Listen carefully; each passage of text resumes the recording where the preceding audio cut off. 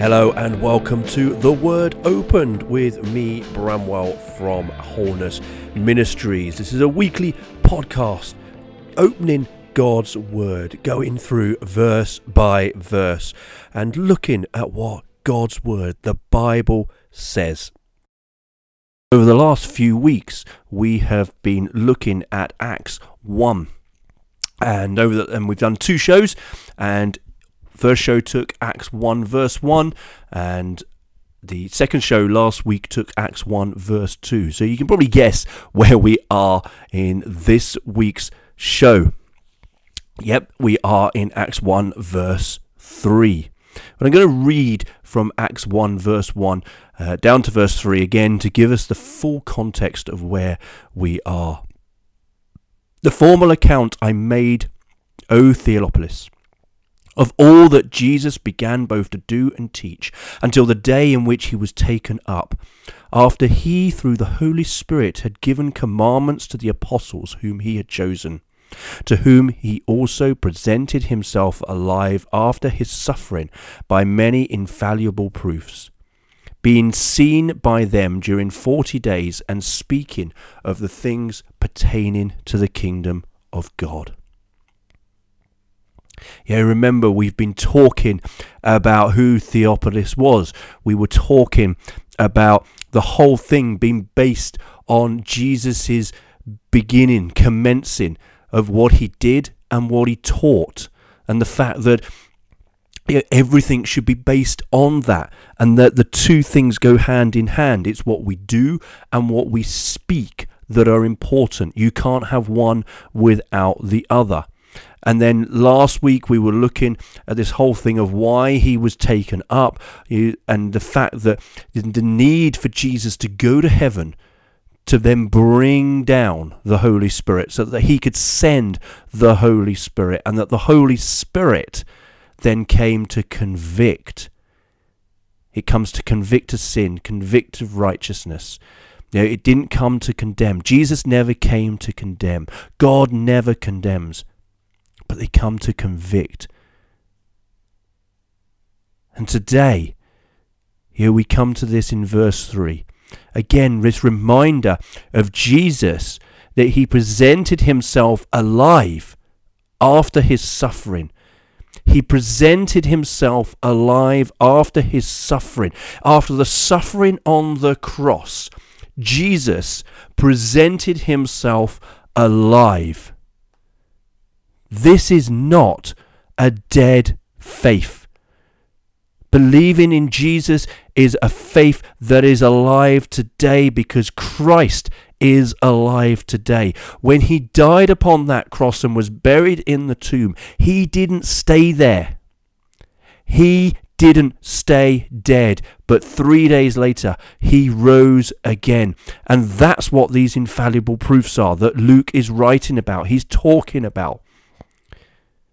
He is now talking about the fact that there is proof that Jesus has risen. This word alive in the original Greek it translates as to live, to be among the living, be alive, not lifeless, not dead. Jesus, when he rose from the grave, he didn't just rise and come back as a ghost. He was very much alive. He was a human being. He was able to walk, as you and I walk. He was able to eat as you and I eat. But there was a supernatural thing about him, because he was able to appear in places simultaneously all over the place. He was able to come through locked doors. There was a supernatural element to Jesus beyond what he had already had. The supernatural element of the healing that he had been doing, the miracles that he had been doing. Now there was a deeper element of that supernatural within him after his resurrection, but there was also a fully human element within his resurrection. He was alive and nothing had changed. And what Luke is looking at now is these infallible proofs. He's making it clear that there were many infallible proofs. In the Greek, this term, infallible proofs, translates as that from which something is surely and plainly known. An indubitable evidence, a proof. There is evidence, there is proof. It is plainly known that he was alive, and nothing can change that. Nothing can take that away. And so we're going to look at some of these infallible proofs throughout today's time together. But I also want to just say to you, there are a number of books also in regards to this. And there's a film, The Case of Christ, which is a great film. A journalist who doesn't believe in Christ, and his wife is transformed and changed by Christ. She comes to faith. He doesn't believe it, and so he sets out to prove that Jesus isn't real. And by the end of it, and it's a true story, by the end of it, he comes to Christ himself. There's another book that came out in 2021 that I've just finished reading by J. Warner Wallace called Person of Interest. Fascinating book that I found. Again, he didn't start writing this book to disprove Jesus as such, but he was an atheist. And he put into practice what he knew from his daily job as a cold case homicide detective. He put them into practice to then find that Jesus was real. And it's a fascinating book, because what he does as well is he doesn't use the Bible. He uses other stuff around to prove that Jesus does exist.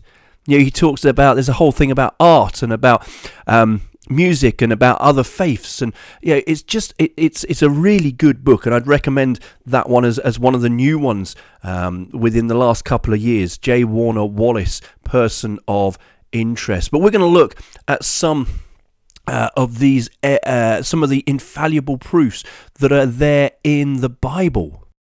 Just before we do dig into looking in the Bible in terms of the evidence, something else is that last week we were talking about your testimony, and your testimony no one can take away from you. Your testimony stands the test of time. Remember last week when we were talking about this, and we said about truth. Your testimony is truth. If your testimony is built on fabrication or lies, then it will not stand.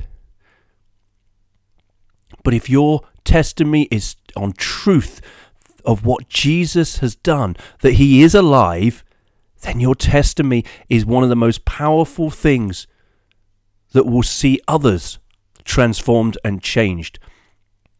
And so Jesus is alive today. And don't be afraid to share your testimony. But when all else fails, we need to know where we can go to in Scripture to find the evidence of Jesus being alive. Many people want to argue this case. This is a defining moment, because many other religions can say that Jesus existed. Historical books can say that Jesus existed. But the fact is that Jesus didn't just exist. He died and he rose again, and he is alive today. So let's now look at John 20 from verse 11. But Mary stood outside by the tomb weeping, and as she wept, she stooped down and looked into the tomb. And she saw two angels in white sitting, one at the head and the other at the feet where the body of Jesus had lain. They said to her, "Woman, why are you weeping?" She said to them, "Because they have taken away my Lord, and I do not know where they have laid him." Now when she had said this, she turned around and saw Jesus standing there, and did not know that it was Jesus. Jesus said to her, "Woman, why are you weeping? Whom are you seeking?" She, supposing him to be the gardener, said to him, "Sir, if you have carried him away, tell me where you have laid him, and I will take him away." Jesus said to her, "Mary." She turned and said to him, "Rabboni," which is to say, teacher. Jesus said to her, "Do not cling to me, for I have not yet ascended to my Father, but go to my brethren and say to them, I am ascending to my Father and your Father, and to my God and your God." Mary Magdalene came and told the disciples that she had seen the Lord and that he had spoken these things to her. This is the first sighting of Jesus. And it's recorded here in detail in John's Gospel.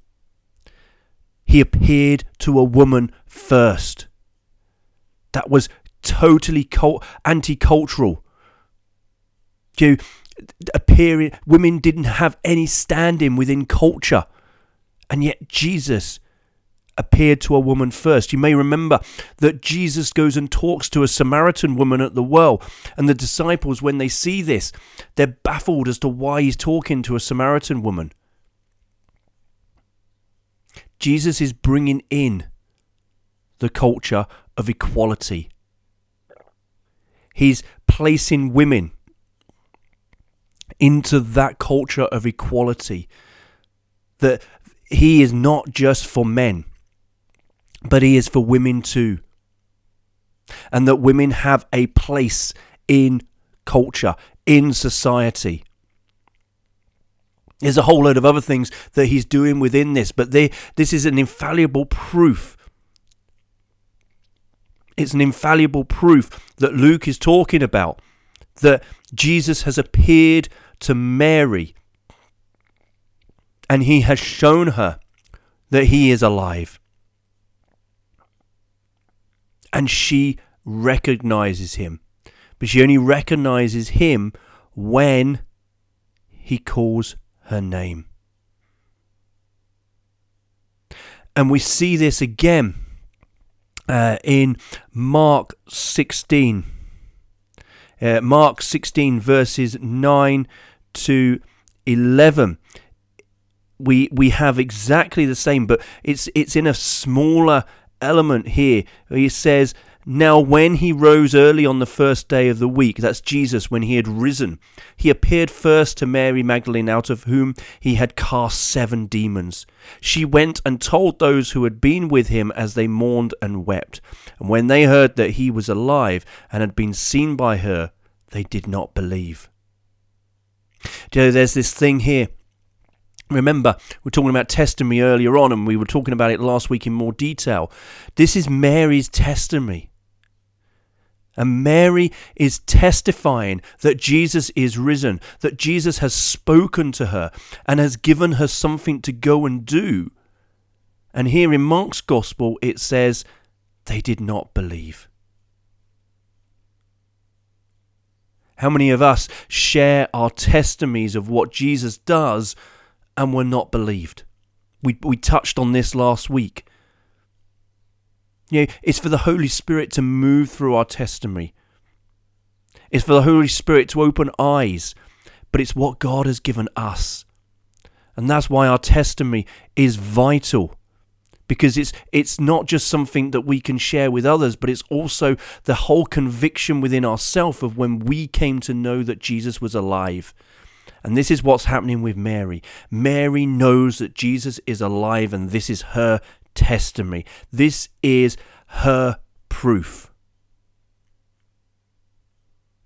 And even if people don't believe your testimony, what then happens in Mark 16, which we're going to read in a minute, can give us hope. Because here, then Jesus appears to disciples. Mark 16, verse 12. After that, he appeared in another form to 2 of them as they walked and went into the country. And they went and told it to the rest, but they did not believe them either. This is a shortened version of what Luke actually writes about in Luke 24. It says this, Now behold, two of them were travelling that same day to a village called Emmaus, which was 7 miles from Jerusalem. And they talked together of all these things which had happened. So it was while they conversed and reasoned that Jesus himself drew near and went with them. But their eyes were restrained, so that they did not know him. And he said to them, what kind of conversation is this that you have with one another as you walk and are sad? Then the one whose name was Cleopas answered and said to him, are you the only stranger in Jerusalem? And have you not known the things which have happened there in these days? And he said to them, what things? So they said to him, the things concerning Jesus of Nazareth, who was a prophet, mighty in deed and word before God and all the people, and how the chief priests and our rulers delivered him to be condemned to death and crucified him. But we were hoping that it was he who was going to redeem Israel. Indeed, besides all this, today is the 3rd day since these things happened. Yes, and certain women of our company who arrived at the tomb early astonished us. When they did not find his body, they came saying that they had also seen a vision of angels who said he was alive. And certain of those who were with us went to the tomb and found it just as the women had said, but him they did not see. And he said to them, O foolish ones, and slow of heart to believe in all that the prophets have spoken. Ought not the Christ to have suffered these things and to enter into his glory? And beginning at Moses and all the prophets, he expounded to them in all the scriptures the things concerning himself. Let's just pause there a minute. Because these two disciples are on this road, and these are two disciples that have heard from Mary and the other, there must have been other women there, but heard from that Jesus is alive, and they don't believe. They don't believe because they haven't seen themselves. They haven't seen it. They haven't seen the risen Jesus. They don't even know that they are walking with Jesus in this moment. Comes back to testimony. Sometimes people will hear our testimonies and they just won't believe it. They just won't see it. They won't see Jesus. They won't see how it's transformed lives. But what does Jesus do now? He's opening the scriptures to them. And then, in verse 28, then they drew near to the village where they were going, and he indicated that he would have gone further. But they constrained him, saying, abide with us, for it is towards evening, and the day is far spent. And he went in to stay with them. It came to pass, as he sat at the table with them, that he took bread, blessed and broke it, and gave it to them. Then their eyes were opened, and they knew him, and he vanished from their sight. They said to one another, did not our heart burn within us while he talked with us on the road, and while he opened the scriptures to us? So they rose up that very hour and returned to Jerusalem, and found the 11 and those who were with them gathered together, saying, the Lord is risen, and he has appeared to Simon. And they told about the things that had happened on the road, and how he was known to them in the breaking of bread. This is powerful when it comes back to what we were talking about in week 1 about the whole thing of doing and speaking, because Jesus has opened the scriptures. But in opening the scriptures, they still haven't quite got it. They still haven't understood. And then when he comes to doing something, he breaks the bread. Suddenly the whole thing comes together. Dare I say that within our testimony, if we have a testimony and we speak God's word within the testimony and we act out, we show in the demonstration of our life, then people will be transformed and changed. Then people's eyes will be opened. It's all about the doing and the speaking. It's the two that go hand in hand. And these disciples, these followers of Jesus, now know that he is alive through what he has said and taught and what he has then done in the breaking of the bread. And then it continues. Luke continues by saying, now as they said these things, Jesus himself stood in the midst of them and said to them, peace to you. But they were terrified and frightened and supposed they had seen a spirit. And he said to them, why are you troubled, and why do doubts arise in your hearts? Behold, my hands and my feet, that it is I myself. Handle me and see, for a spirit does not have flesh and bones as you see I have. Remember that they've already said, as the two disciples have come back from on the Emmaus road, they've said, he's appeared to Simon. There's excitement about that. Then the two disciples share what they've seen, and then Jesus appears to them, and there's like complete freak out and panic. But then he's told them not to be troubled. And it says in verse 40, when he said this, he showed them his hands and his feet. But while they still did not believe for joy and marveled, he said to them, have you any food here? So they gave him a piece of boiled fish and some honeycomb, and he took it and ate in their presence. Then he said to them, these are the words which I spoke to you while I was still with you, that all things must be fulfilled, which were written in the law of Moses and the prophets and the Psalms concerning me. And he opened their understanding that they might comprehend the scriptures. Then he said to them, thus it is written, and thus it was necessary for the Christ to suffer and to rise from the dead on the third day, and that repentance and remission of sins should be preached in his name to all nations, beginning at Jerusalem. And you are witnesses of these things. Behold, I send the promise of my Father upon you, but tarry in the city of Jerusalem until you are endued with power from on high. Here, Jesus does the same as what we've already talked about. He shows himself. He shows his hands, his feet. They still don't believe, and then he opens the scriptures again. And then they start to believe. Yeah, it's just one thing after another all the time. It's just absolutely amazing at what Jesus does. These infallible proofs that Luke is writing about in Acts 3, what he says, that by many infallible proofs, he is alive. He's been proved to be alive. And then we get a passage in 1 Corinthians 15. In fact, no, before we go to that passage, let's go to Matthew 28, verses 11 to 15. In some ways, this is one of my favourite passages of proof. It says, now while they were going, behold, some of the guard came into the city and reported to the chief priests all the things that had happened. So this is everything that's happened in regards to Jesus' body disappearing. When they had assembled with the elders and consulted together, they gave a large sum of money to the soldiers, saying, tell them his disciples came at night and stole him away while we slept. And if this comes to the governor's ears, we will appease him and make you secure. So they took the money and did as they were instructed, and this saying is commonly reported among the Jews until this day. Matthew, if we remember, Matthew was a tax collector. And as a tax collector, he would have had his own bodyguard because of Roman soldiers, because he wasn't liked by the Jews because he was collecting taxes from the Jews for the Romans. So he was an outcast from the Jews, but he wasn't a Roman. So he wasn't totally accepted.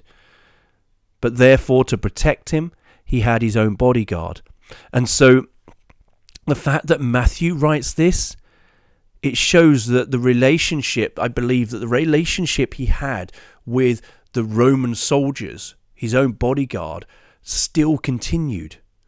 Because for this to be leaked to him could only come through relationship. And so in that relationship, he is being told that the soldiers saw something that was unexplainable. And in that unexplainable action, that unexplainable fact,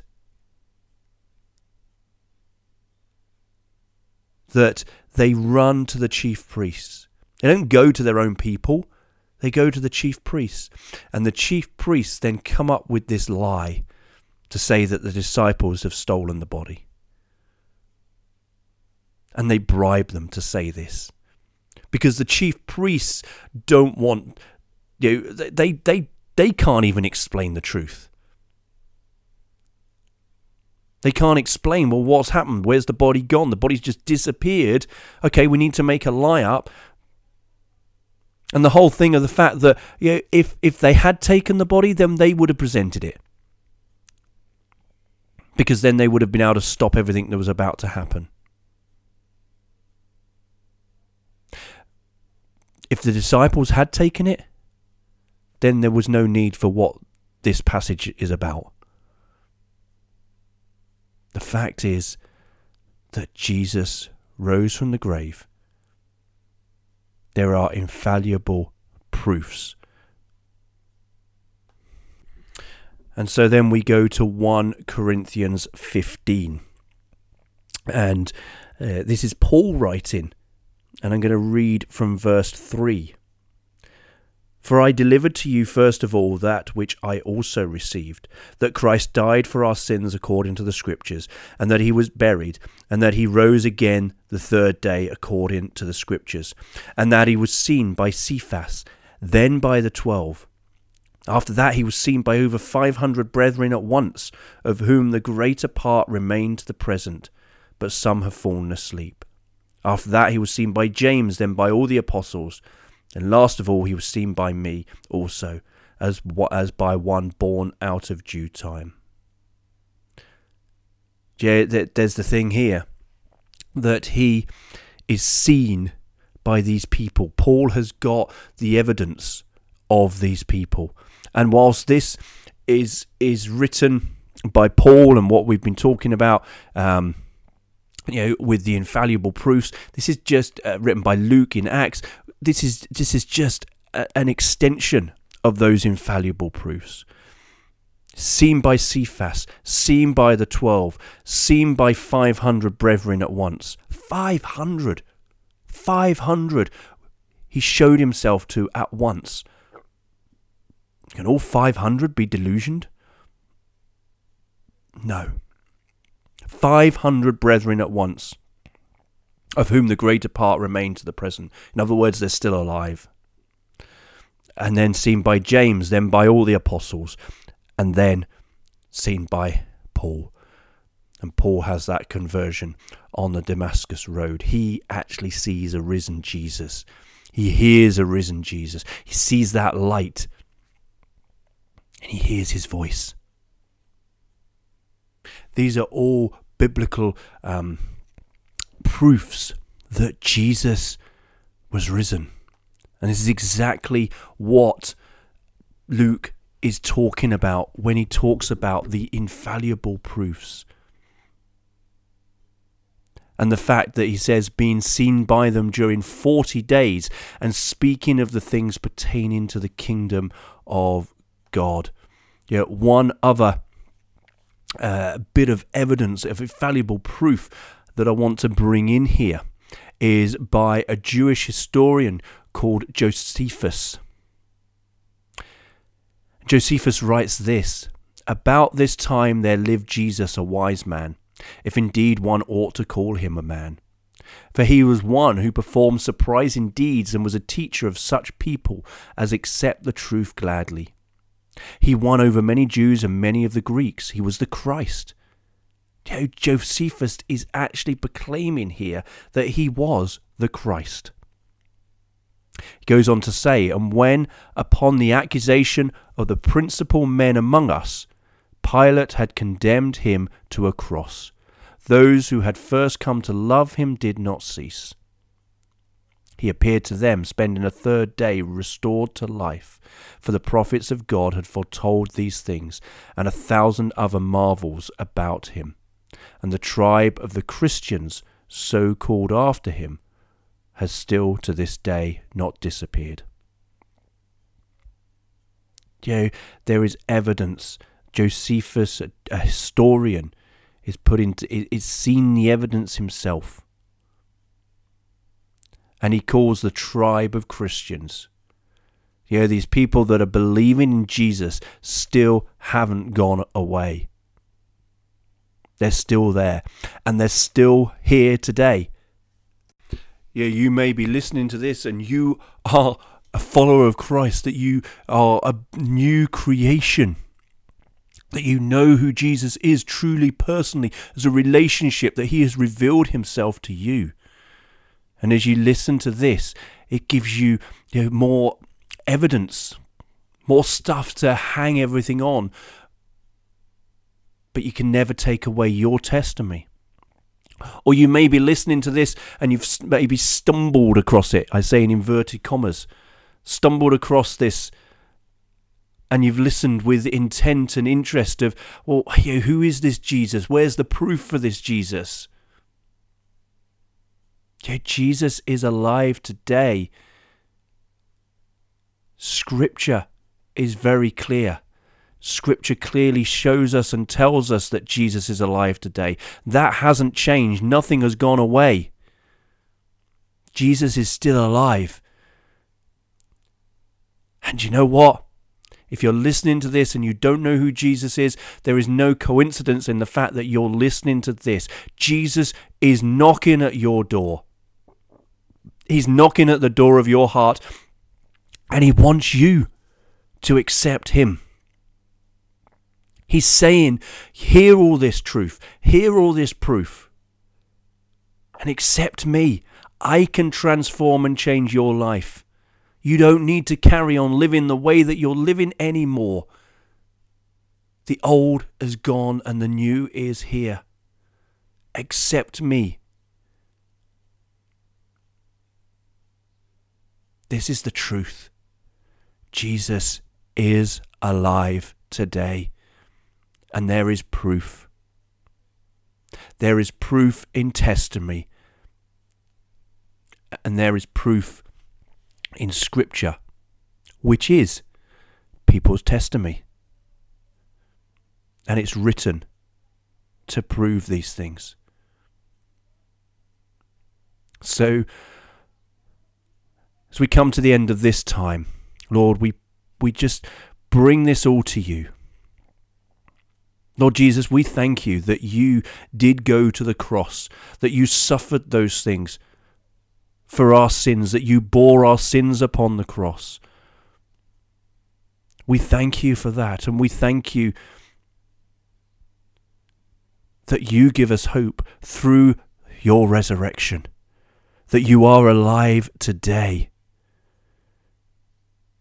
and that you are still transforming lives, renewing lives, bringing healings into people's lives. Lord Jesus, may your proof shine into people's hearts and minds, and so that they are totally convicted of your truth, of who you are,